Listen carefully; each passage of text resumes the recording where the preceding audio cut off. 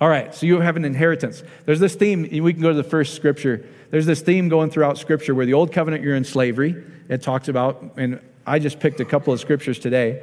And the new covenant, they have this concept called sonship, where you're a son in the body of Christ versus a slave trying to be good enough to earn your inheritance.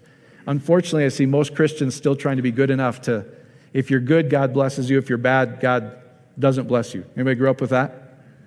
It's not scriptural, for one, but and Paul in Galatians says the old covenant, it goes Hagar and Sarah. Oh, I don't even want to get into that. I'll get to this. But anyway, it talks about, they're representative of two covenants. The old covenant given on Mount Sinai. What was given on Mount Sinai? The law, the Ten Commandments, right? And here's what it's really hard for most people to understand. It says the law was given so that what would happen more? So that people would sin more. Isn't that funny? It says the law was given so that sin would actually increase to show them they can't do it. And that the law is the strength of sin. But grace was given to bring you as a teacher to teach you to deny ungodliness. So when people are preaching the law, are they preaching the gospel? No, they're really not. And so Paul in Galatians says, those are the two covenants, Hagar and Sinai. And it says, throw out the slave, which was who? Hagar, the Ten Commandments given on Mount Sinai, and introduce Sarah, the covenant of grace, right? The new covenant says, one will not be a joint heir. The slave can never be an heir with the son.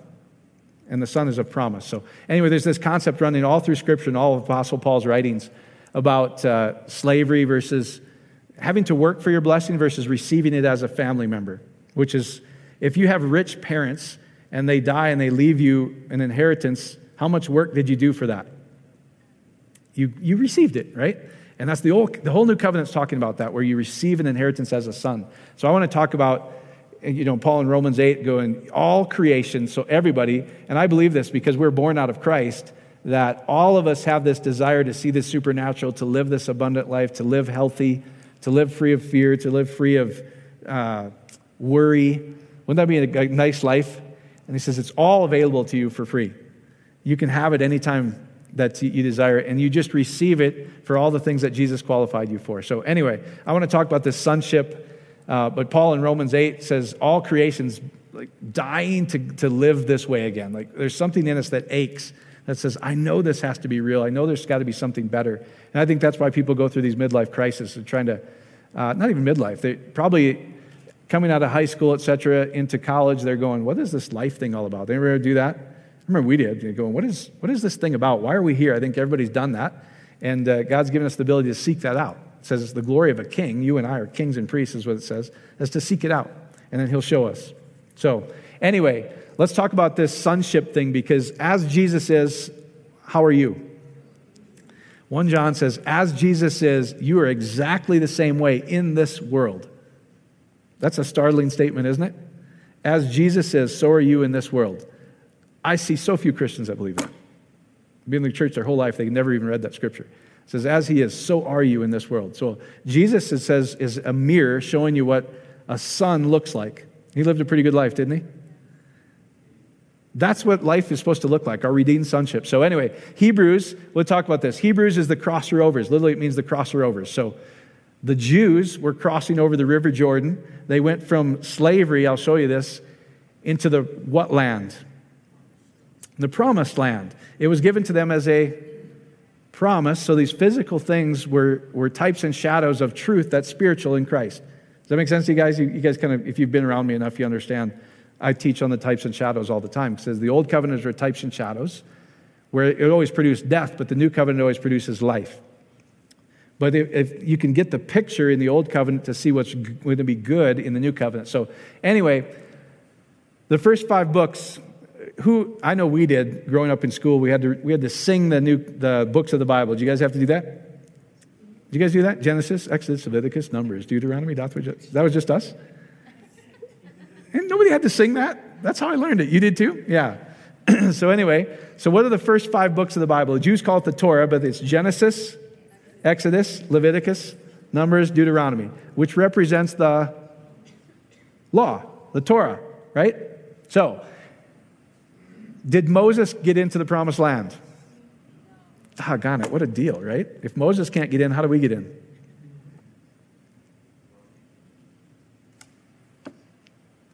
This tells you. So this is this crossover of the covenant. So the Jews were in this thing where they were under this old covenant, but they had the ability in a 40-year period to cross into the new covenant, the 40 days, the 40 nights. So Hebrews, it says, in the past, God spoke to our ancestors through the prophets. And this says, this translation, I think this is New King James, to our ancestors through the prophets at many times in various ways. But if you really translate it, it said, in the old covenant, God showed us pieces and fragments of what it was going to look like, but not the real thing. Okay? But in the last days, he has spoken to us by what? His Son. In fact, I was showing you in a lot of the New Testament or the newer versions of Scripture, the translations, even the NIV says, the final word, Jesus Christ. I was like, oh my gosh, that's in the NIV. What they're talking about is the Scriptures were fragments, pieces, but what's the real thing? Jesus, the final word. So all Scripture has to bow to Jesus. Now, the church has made it different. All Scripture is real. Jesus is kind of that guy, right? And so, anyway, so it says, hey, in the Old Covenant, the prophets, the like Isaiah and Hosea and all these prophets, Ezekiel, they different things, they saw types and shadows. They were inspired Scripture. They got pieces of it. But in the last days, he's spoken to us by who? His Son, Jesus Christ, whom he appointed heir of how many things? Now, this is, if he's the heir of all things, this is important because I'm going to show you what you're an heir of also. Because if he's an heir of all things, as he is in this world, so are you. How much are you an heir of? All things. Doesn't that kind of like this picture in Genesis as I put man on the earth to have dominion over how much? All. And so, but in the last days, he's appointed heir of all things, and through whom also he made the universe. The Son is the radiance of God's glory, meaning that Jesus Christ, the Son, is what glory is supposed to look like. You and I, right? It says what you and I are worth. So the Son is the radiance of God's glory, an exact representation of his being. So if you've seen Jesus, you've seen the exact representation of everything God is. We showed other parts in Scripture as well. So God and Jesus were not separate. Most people think Jesus was separate on the cross, and he's crying out to God, my God, why have you forsaken me? But it says if you've seen Jesus, you've seen the Father, Son, and the Holy Spirit in a body, right? You got to go through all those Scriptures. So God and the Son and the Son and the Father and the Spirit were never separated. And so, anyway, sustaining all things by the powerful word, after he provided purification for sins, he sat down at the right hand of the Majesty in heaven. So he became as much superior to the angels. Now, if you go look at this, guys, this isn't the wing guys, the angels, that wings. It's angelos, which is messengers. So he's, in the context, he's talking about the prophets that spoke to us in times past were messengers giving God's word, right? These aren't the little winged angels that you're thinking. So he's saying, he used to speak to us in prophets and different things, but in the last time, he came himself in a body and spoke to us perfectly. This is what perfection looks like. This is what sonship looks like. So, and then he says, so he became as much superior to all the other prophets, angelos, messengers is really how it should be translated, as the name he has inherited is superior to theirs. Now, we've talked about this a lot. If my kids are, I just put that close to my mouth. Sorry, it got loud, didn't it? So if my kids are born into my family, what name do they carry? Popovich's. So to a Jew, this is really critical to understand Scripture. When you became a son, when you were bar mitzvahed, that meant that your full maturity, you have everything in the house that the father owns. So when we recognize, we don't really do it in a Western culture or Christian culture, but there would be a time where Solomon, Angelique, Samuel, where we would go, hey, you're mature. Everything we have in our name is yours. It means much more than in Jesus' name that you just throw a label on the end of your prayer, right? In fact, 99% of the prayers I hear in Jesus' name, they have no idea what it means, which is why they have no effect in their prayer. Everything's revelation. It's what's coming from within. It's not you just saying some word. But here's what it says. At the name he has inherited is superior to theirs. So if you're a family member of Jesus Christ, how much inheritance do you have if you carry his name? Like my kids would carry Popovich's name, but if you're under the name of Jesus, what name do you carry? Divinity. I don't know what to call it. God, Father, Son, the Holy Spirit, their name, right? That's the family you're in. You guys got it?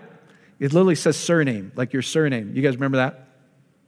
I never used to speak like that. I never heard surname until I got to the Air Force Academy. I said, what's your surname? I go, I don't know. What is that?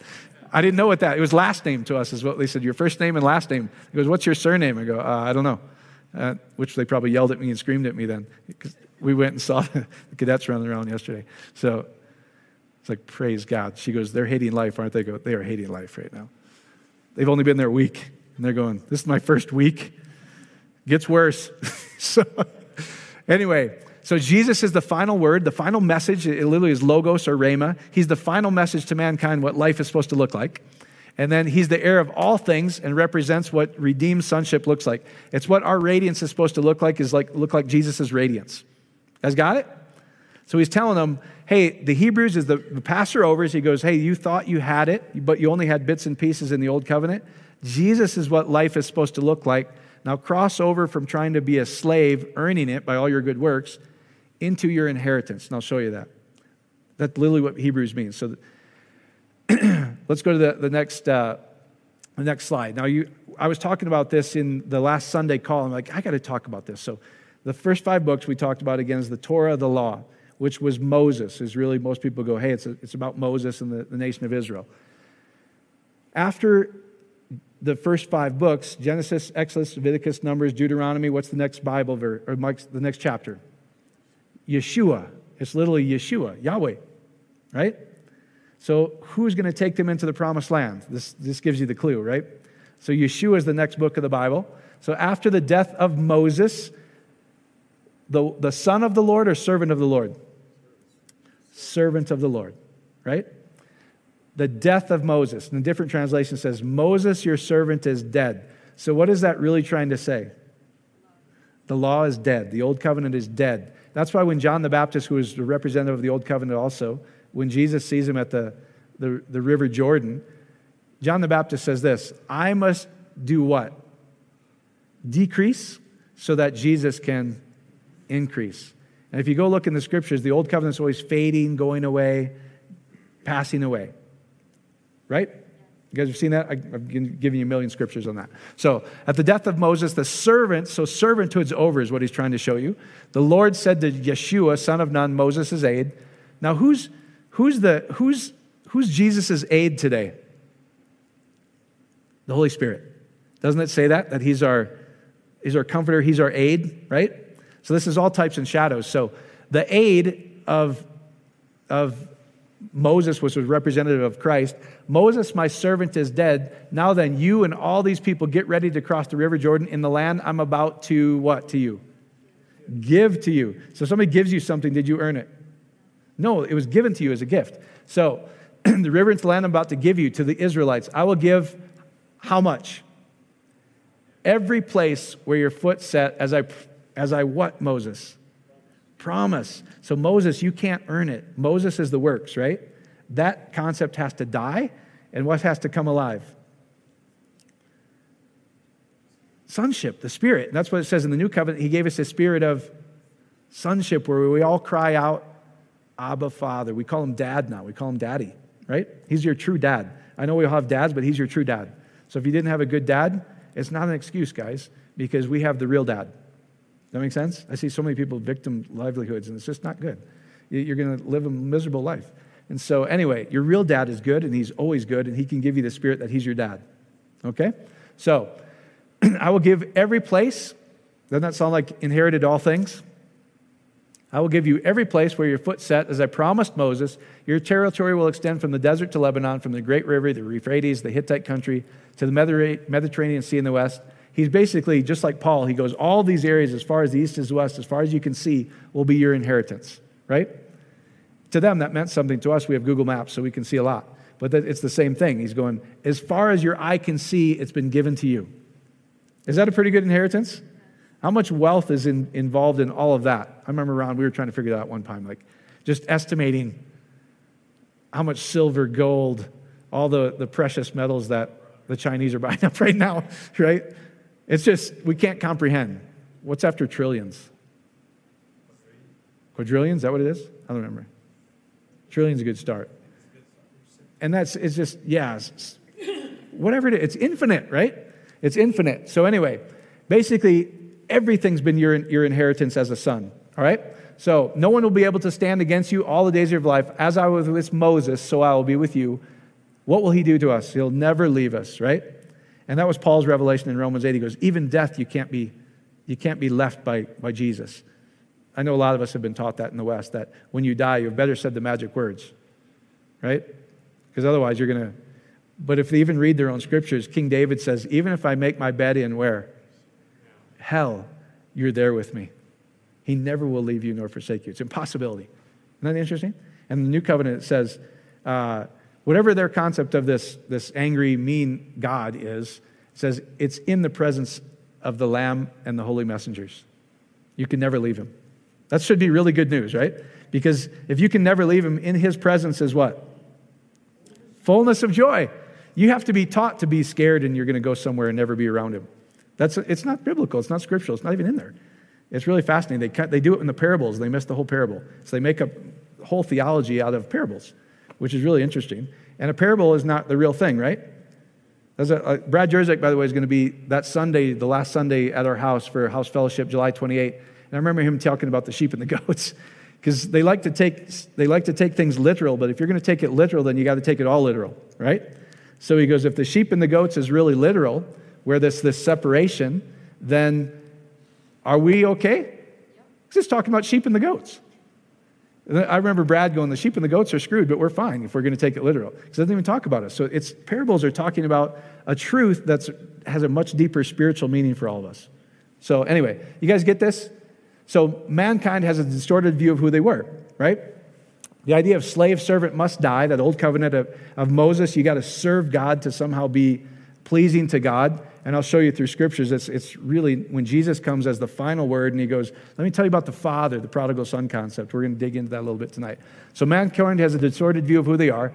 The idea of slave servant, this old covenant idea that I have to perform in order to be blessed, has to go away. Because the truth is this. Some of you guys think, yeah, I'm blessed, I'm a Christian, etc. But if you really don't get this idea of sonship, I've counseled thousands of you. There's always this seed in there that maybe I didn't do it enough.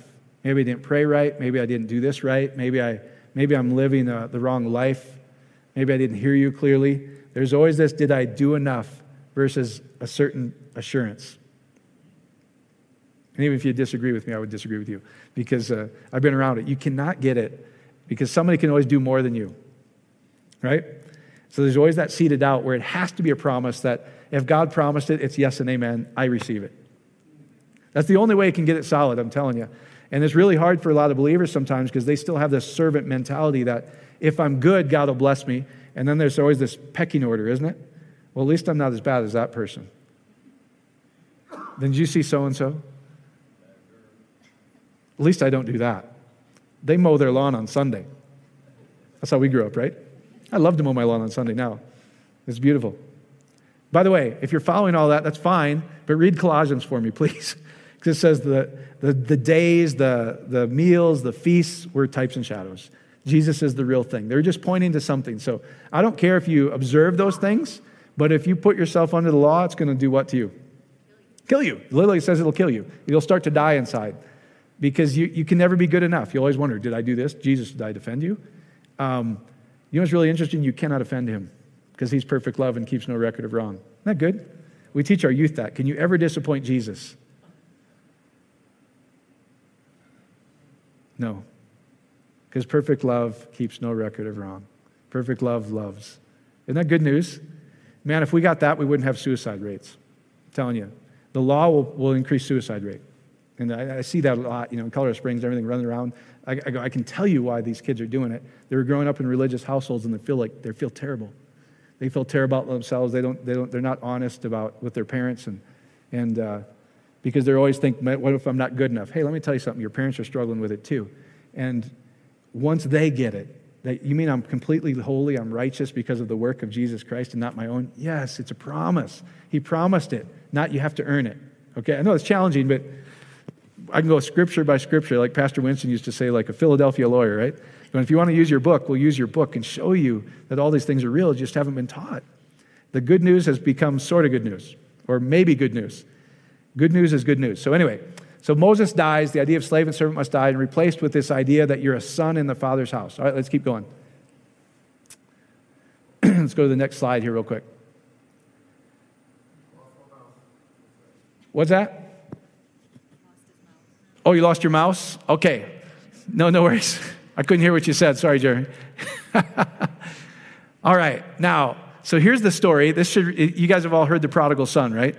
It should really be titled The Grace of the Father, because it's all about the Father. If you really go look at the protagonist in this thing is the Father. He's the main character in this whole deal. So here's Jesus, Luke 15:1. Now the tax collectors and sinners were all gathering around to hear Jesus. But the Pharisees and the teachers of the law muttered, "This man welcomes sinners and eats with them. How dare he?" Right? And really he's showing you, let me tell you what the Father really looks like, because they were shocked that Jesus would go spend time with the sinner. And if you go look in Scripture, the only people who were comfortable with were the sinner. The religious he didn't like a whole lot, did he? In fact, he called the high priest the son of the devil. He goes, "You're a whitewashed tomb. You look good on the outside, but you're inside, you're far from me. You don't get my heart.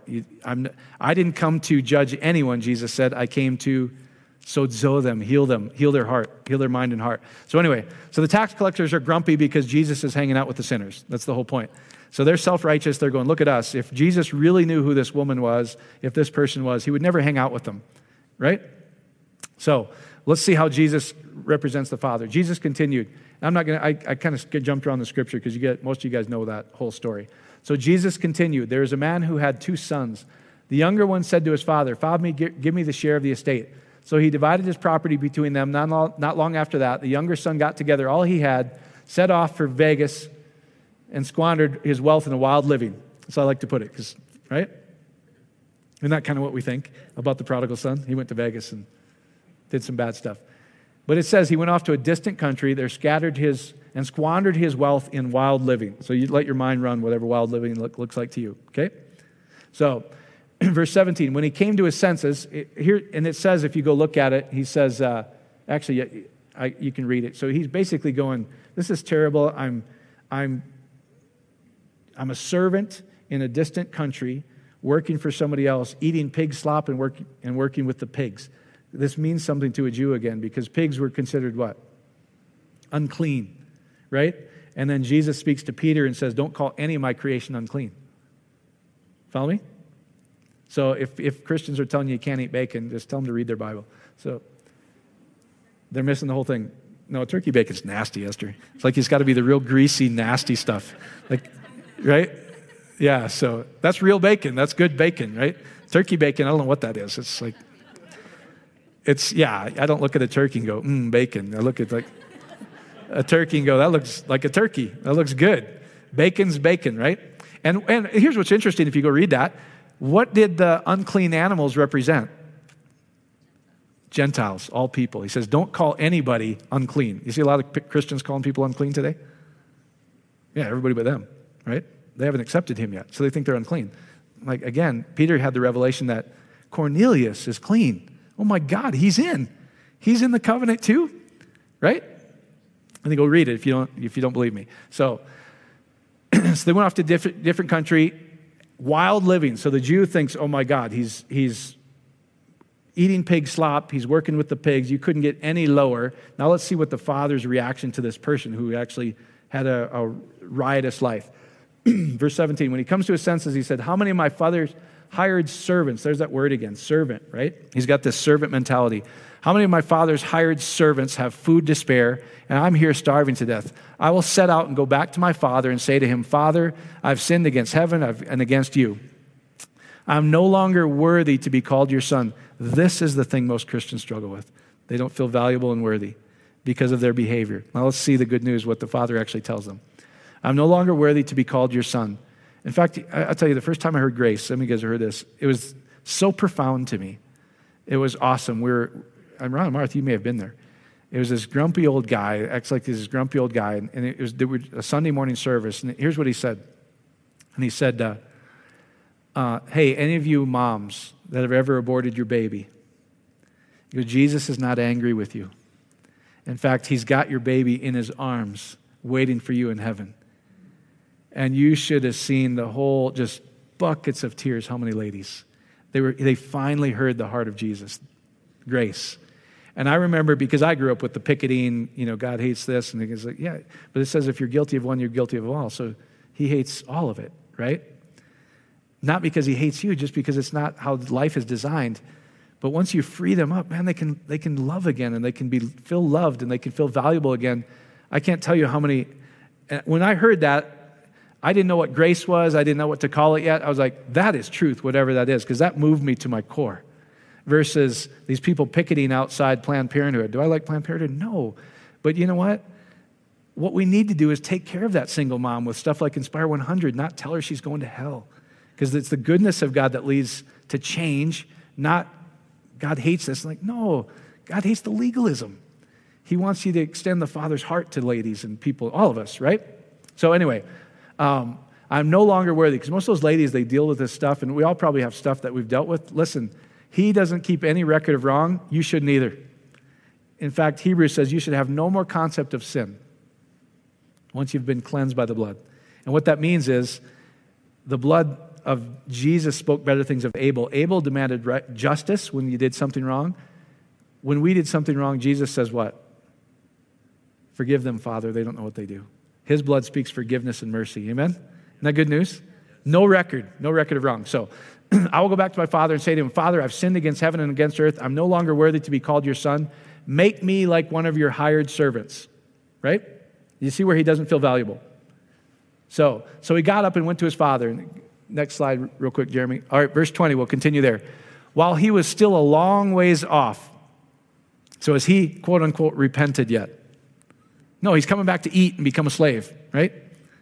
While he was still a long ways off, did the father go, oh, there's that sinner, I can't look at him. I'm too holy, I can't look at him. What did he do? While he was still a long way off, the father saw him, was filled with compassion for him. He ran to the son, right? And he threw his arms around him and kissed him. Now, does that look like somebody who's too holy that can't look at sin? No. I'm sure he still smelled like pig slop, because that's where he just came from, right? And so anyway, it says, the son said to the father, Father, I've sinned against heaven and against you. I'm no longer worthy to be called your son. But here's the father's reaction. This is all about the father. Jesus goes, let me tell you about the father, right?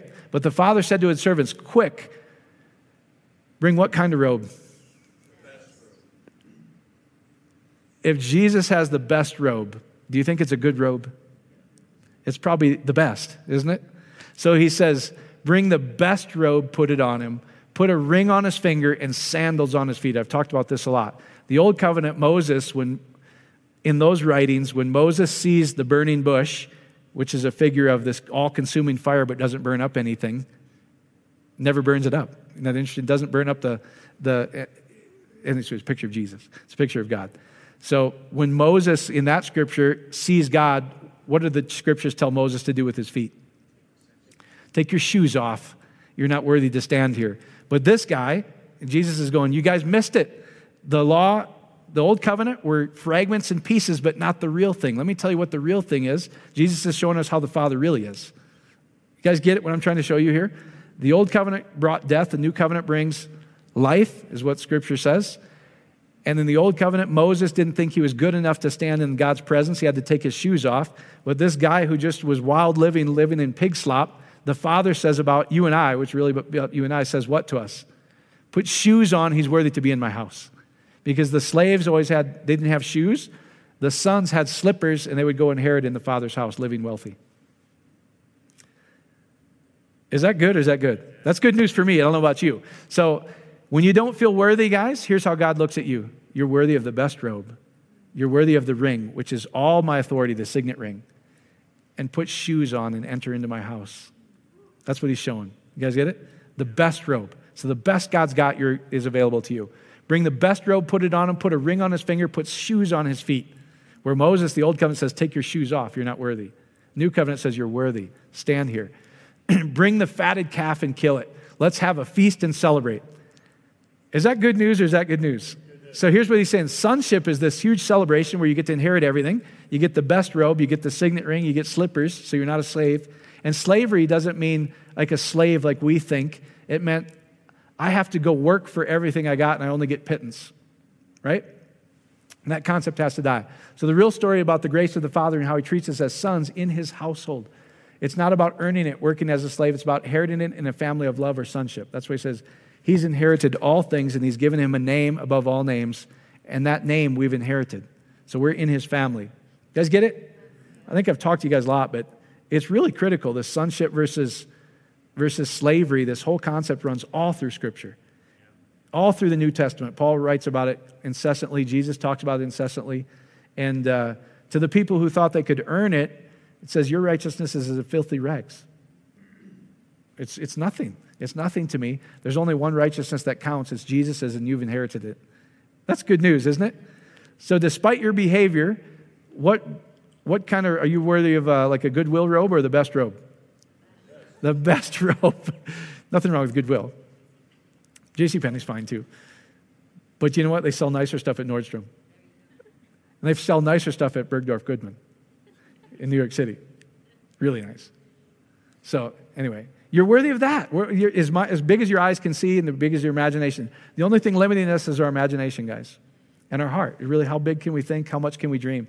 So, you guys getting this? All right, let's continue. All right, Romans 8. So here's Paul. And I'm just going to show you a couple examples. I could give you so many. So Romans 8.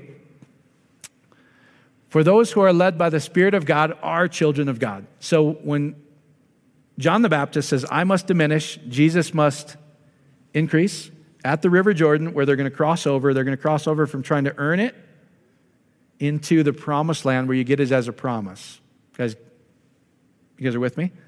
So we've talked about this a lot. When John the Baptist, which was the high priest, the son of the high priest, so he was next in line to be the high priest, and Jesus, the true Ark of the Covenant, stepped into the River Jordan. They went under the water, and they came out, and what descended? The Holy Spirit, right?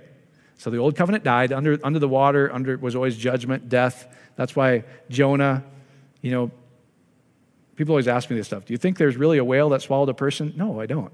Because it's a type of, could there be? I guess. I don't know. But it's a picture of what? Jesus going into death for 3 days and comes and says, death spit him out, so the whale spit him out, right? We would look at it as the Leviathan or anything under the sea, this sea creature. So people, I don't know. See, here's the thing, we get in all this stuff. If the old covenant were fragments, but Jesus is the real thing, does it really matter if Jonah was real?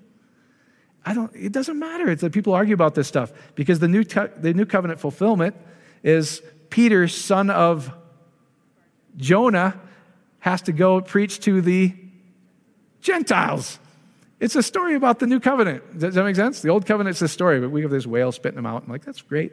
But it would be better if you understood the whole idea of what it really means because it's a meaning something much bigger than what we learned in Sunday school. So anyway. All right, so the Spirit descends after the law dies, right? Because John the Baptist says, I must die. Jesus goes under the water, comes out, and the Spirit descends. We're switching over to covenants, right in the River Jordan. Okay? So for those who are led by the Spirit of God are the children of God. The Spirit you receive does not make you slaves. See this concept again? Right? Servants, slaves, I got to work for all my inheritance. So the Spirit you received does not make you slaves so that you live in fear again. Rather, the Spirit you received through your adoption to what? Sonship, right? And by Him we cry, Daddy. He's my real dad. He's my father, right? Again, to a Jewish mind, this is critical, guys, because if He's my father and I'm a son, I says, I've got a spirit of sonship, how much do I own? The whole thing. Everything the Father has. So how much healing does the Father have? Unlimited. So how much healing do we have the right to? Unlimited. How much abundance does the Father have? Inherits all things, yeah. No, I can't imagine, yeah. They just discovered a $700 quintillion asteroid made of gold orbiting between Mars and Jupiter. I don't know if you heard. Could you hear that? I'll say it for the people online. So say it again slowly. I'm from Iowa. Discovered an asteroid orbiting between Mars and Jupiter. Okay, there's an asteroid orbiting between Mars and Jupiter. Just the gold content alone is valued at over 700 quintillion. Okay, the gold content alone in this asteroid is valued at 700 quintillion. How many zeros is that? 10 to the what power? That's the fifth. So it's a lot. Oh, so fifth? So the 15th power then. They said it would wreck our economy because it would make every person on earth a multimillionaire. I don't know I know the online people said it would wreck our economy because it would make everybody a multimillionaire. And that's truth. That's what it says. If people get a hold of this, you're already that. If you own the Father, That's just what we can see and find, right?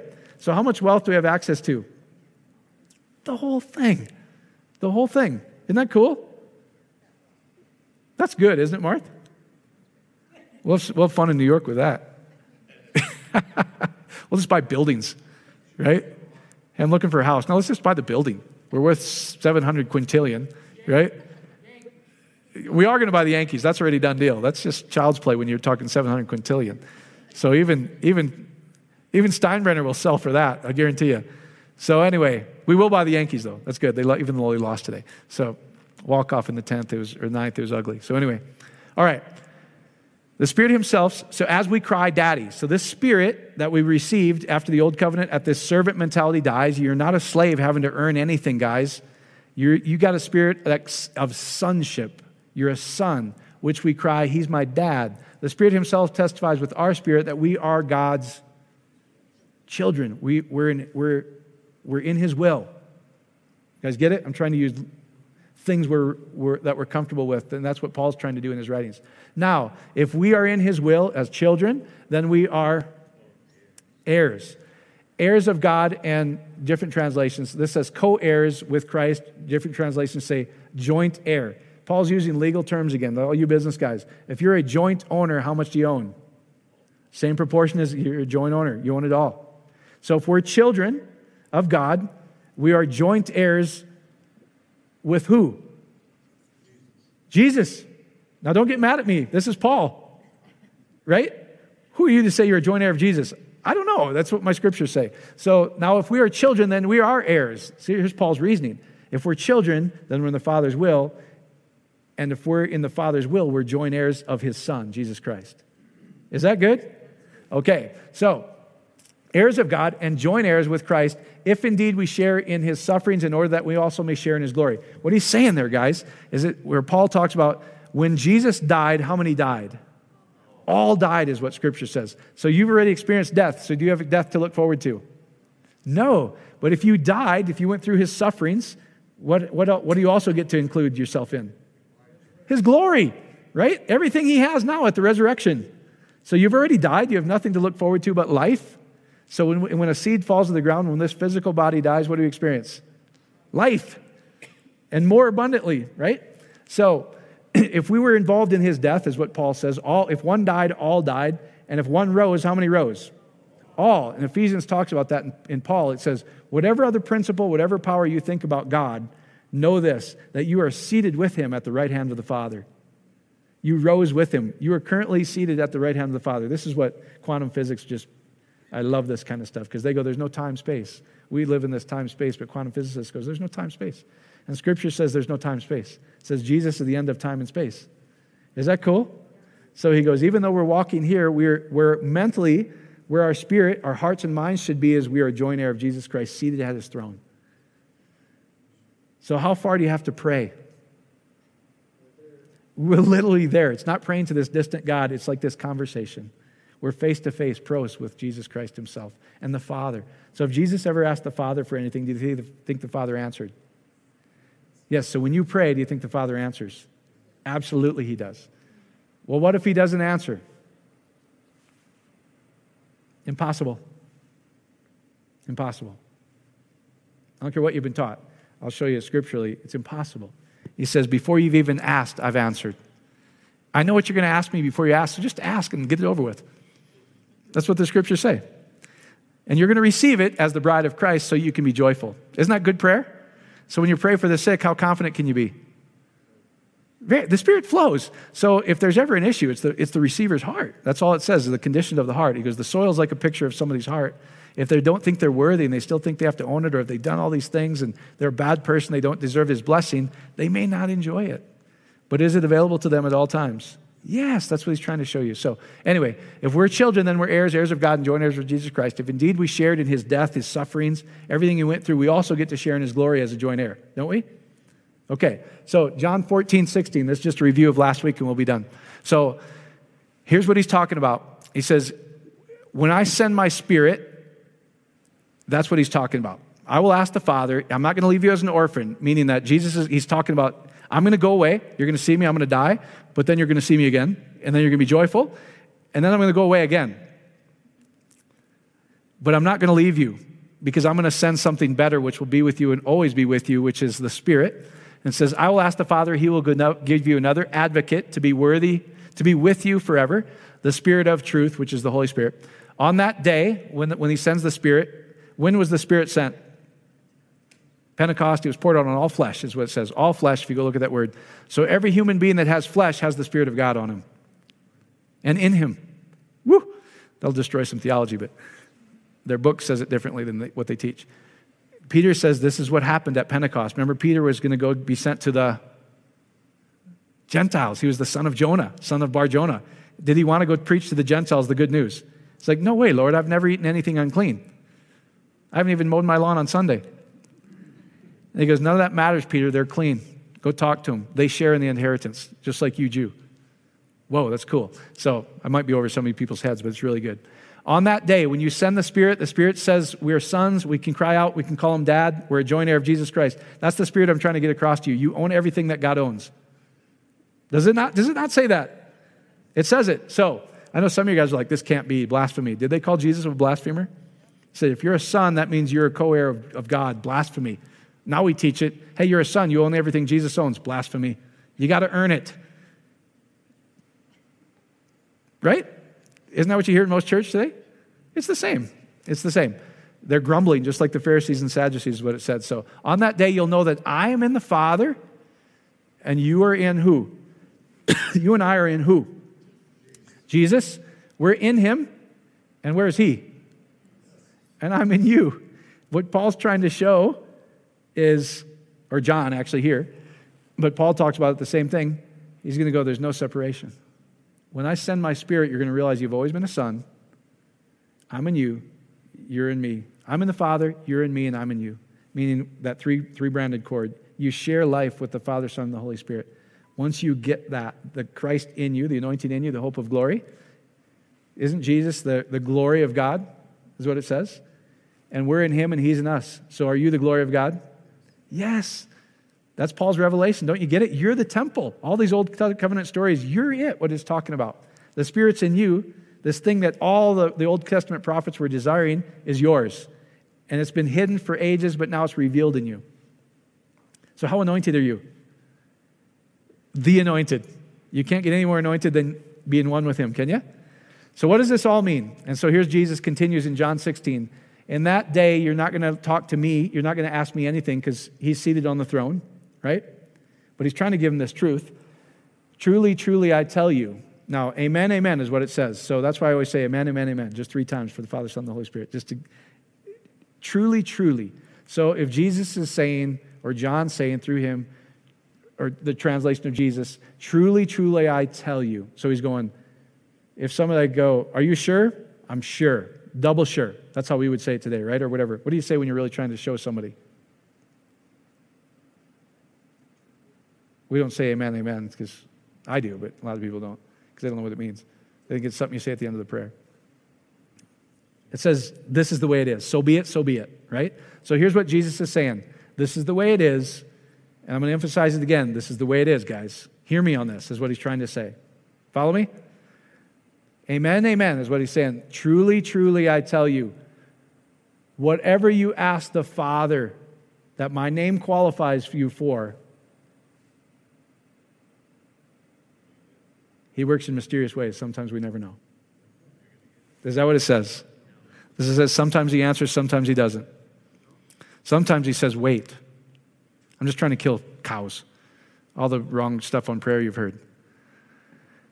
This is how it is, boys. This is how it is. I tell you, whatever you ask the Father in my name,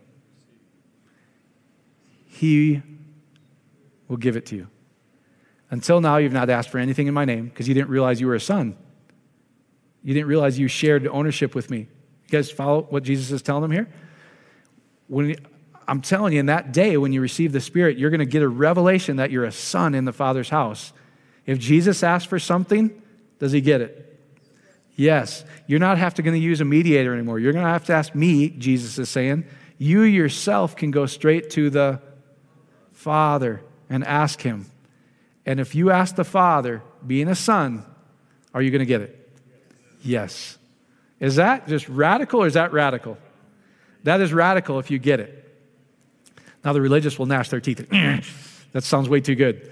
So these are red letters. Jesus is saying, truly, truly. Okay, this is Jesus. Truly, truly, I tell you, whatever you ask the Father in my name, he will give you. Until now, you've not asked anything in my name because you didn't realize you could. You didn't realize you had ownership. You didn't have the same name as me. Ask, and what happens? You will receive, so your joy may be full. Is that good or is that good? All right, let's finish this up. You can get to your feet. So, do you get this whole idea where he's trying to get away from this, I have to earn it, this old covenant mentality, slavery, meaning I have to work for my blessing versus how easy is this? Truly, truly, I tell you, when you get the revelation that you're a son in the Father's house, when you pray, you will receive it so your joy may be full. I want you to be a joyful bride, is what he's saying, because we're the bride of Christ, right? You guys get it? All right. So if we think you have to earn it, that's what this whole idea of slaveship, servanthood's all about in the old covenant. We will always have a seed of doubt. I'm telling you, you can never be good enough. You're always going to wonder if you did it enough, if you did this enough, if you messed up enough. The incredibly good news of Jesus Christ is he keeps no record of your wrong, never has, never will.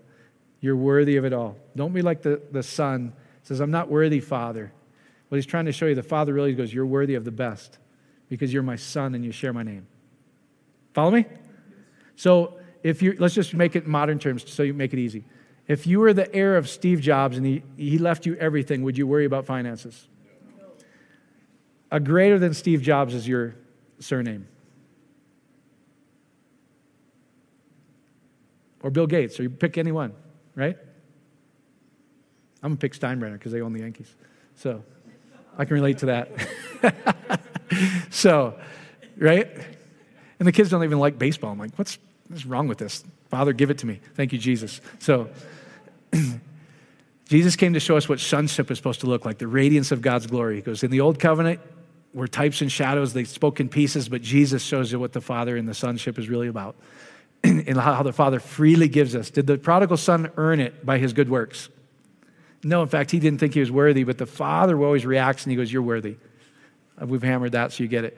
The Father freely gives us an inheritance. That's what sonship's all about. You're in his family out of his love for us. We can partake of the divine nature and live a supernaturally natural life. The life of Jesus is what sonship is supposed to look like. We are his body.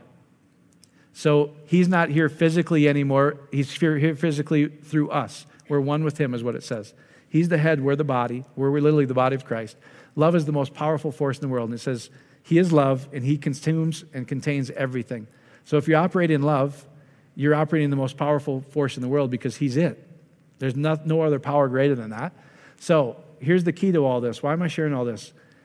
The servant mentality didn't think he was worthy. He didn't think he was good enough. You can never live up to dad, right? A lot of us come from households like that. Or it could be I could never live up to mom's standard. And unfortunately, most Christianity is that way. You could never live up to this standard.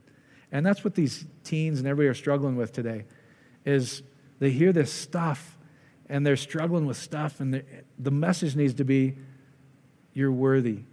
God keeps no record of wrong. And we think that's going to give them a license to sin. That's what I hear. I go, the goodness of God leads them to change their heart about who God is and their own behavior.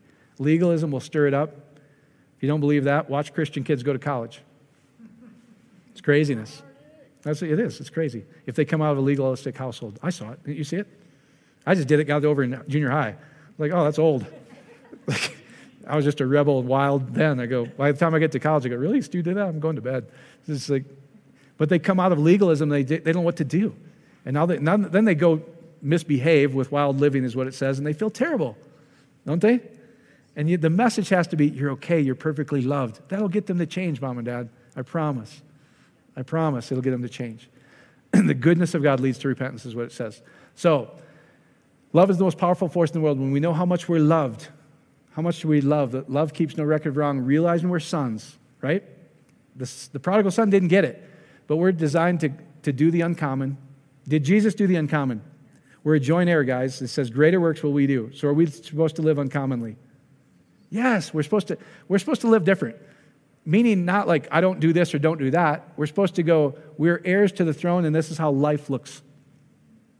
Everything works in our life. That's how it's supposed to be, right? My marriage works, my health works, my finances work when I know I'm loved. If I don't know I'm loved, I'm going to struggle for it, and I'm going to have messy areas of my life. So we're designed to do the uncommon and trust in the unlimited power of the one we're in union with.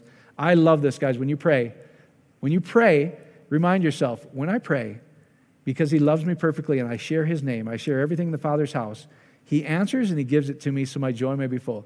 So you can pray, not bending God's hand, but I love this concept. You go, Lord, I need this to happen in my life. I'm tired of this result in my life. This is what I want. And step back and just watch his unlimited love bring it to pass to you. That's true prayer.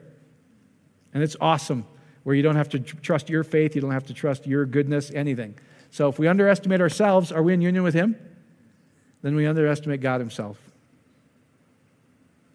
So our meditation should be on his love for us. How much does he love us? Man, the prodigal son didn't think he was worthy of anything, but the Father's heart is, you're my son, you're worthy of everything. This is how much I love you. So it'd be on his love for us and our joint heir of Jesus, everything he possesses. So in that day, this is true prayer. In that day, you'll ask me nothing. You're not going to ask Jesus. You yourself are a son and can go straight to the Father. And if you ask him, what's he going to do? You ask anything in my name, what my name qualifies you for, you will receive it so your joy may be full. Is that good or is that good? So if anybody needs prayer after this, come up here, because this is what I would remind you to do. Most prayer chains, guys, are a waste of time. Because I see them begging on Facebook and pleading, and I'm like, no, you don't get it. There's nothing here, right? When you go, pray hard, no, they'll get nothing. Well, I shouldn't say that. Sometimes he just throws them a bone. But that's not what prayer looks like, guys. Prayer is this knowing, this revelation that when I pray, this happens. Thank you, Father. So there's this quiet confidence. Does that make sense to you guys? It's not this, if there's any fear or worry in that thing, that's not real prayer. That's begging somebody to prop you up. Sonship means everything. Did Jesus, when the storm was raging, was he upset? He was sleeping, right? So instead of spending any time worrying about anything this week, I would just challenge you. I'm a son. I share the Father's house. I share his name. When I pray, it happens, and then just step back and watch his unlimited love bring it to pass. And just renew your mind on that, because our mind gets wayward, but just bring that to pass as often as you can. When I pray, I shall receive so that my joy may be full. When I pray, I shall receive so that my joy may be full. When I pray, I shall receive so that joy may be full. You can't do that for about 5 minutes, and you can start to feel it well up in you. You can start to feel this, oh, thank you, Father. You start to feel loved, and so like, thank you for being such a good God that you take care of me that much. Does that help, guys? So that's what sonship looks like. So, Father, we love you. We praise you. We just thank you. Oh, that we're not slaves trying to earn our blessing. We're perfectly loved in your house. No matter what any of us have done, you keep no record of wrong. You love us perfectly. We may not think we're worthy, but just get it deep into our heart that we're worthy of the best robe. We're worthy of the signet ring. We're worthy of slippers to just come have a feast and a party in your house, to enjoy everything that you, Jesus, and the Holy Spirit have already provided for us before the foundation of the world. Everything's been done is available to us at any time. And we simply need to desire it, knowing that we'll have it if your name qualifies it for us. So you qualify us for perfect health in Jesus' magnificent name. Thank you, Father. You qualify us for perfect abundance. You qualify us for perfect rest. You qualify us for perfect peace, restoration. Everything, as Jesus says, so are we. And these people can just be confident that as they ask, they're going to receive it. They can step back and let your faith work so that they can be joyful. In Jesus' magnificent name, amen, amen, amen. Hopefully that helps, guys. You're released. If you need prayer, come on up. You will receive. Amen? All right. Oh, you know what? I forgot. Some of you guys want to see this. I was trying to do it. One of the things the Inspire 100 did with the India kids, those kids, this has come up and look at this. This is really cool. I'll show it tomorrow night on the Inspire 100 call too. Is Impact Nations, which is down in Albuquerque. They're on their third generation of indentured servants in this brick factory. They can't even pay off their parents' debt. Now they're on to the grandchildren. They can't pay it off. So they literally are born in the brick factory and they die in the brick factory. They never get out. Literally, they're slaves their whole life. But if they can get to school, and it really, I think it was $100. I don't remember exactly. Was it $100 per child? Was that what it was? Yeah. I don't remember, but if basically what they show is this little Indian kid. He's got his school uniform on and says "Speed" school shoes. They got his new shoes on. If you could buy their books and their first set of clothing, the Indian government by law has to subsidize them all the way through graduation. So we literally bought their freedom. And so this is just a thank you they sent us today. It came in the mail. This is for all of you guys. We have been astounded by God's hand on the Bricklayers Project in India, as more than 850 children left the brickyard to attend school each day. We want to thank you for being an instrumental part of the life change. We are phenomenally blessed to have donors like you who join us in what God is doing. Thank you for being a part of this amazing adventure, Impact Nation. So if you want to come look at that, that's cool. So we'll support that every year. You know, every new school year, we'll buy as many kids as we can. So that's just great stuff. So anyway, God bless. You can come see this.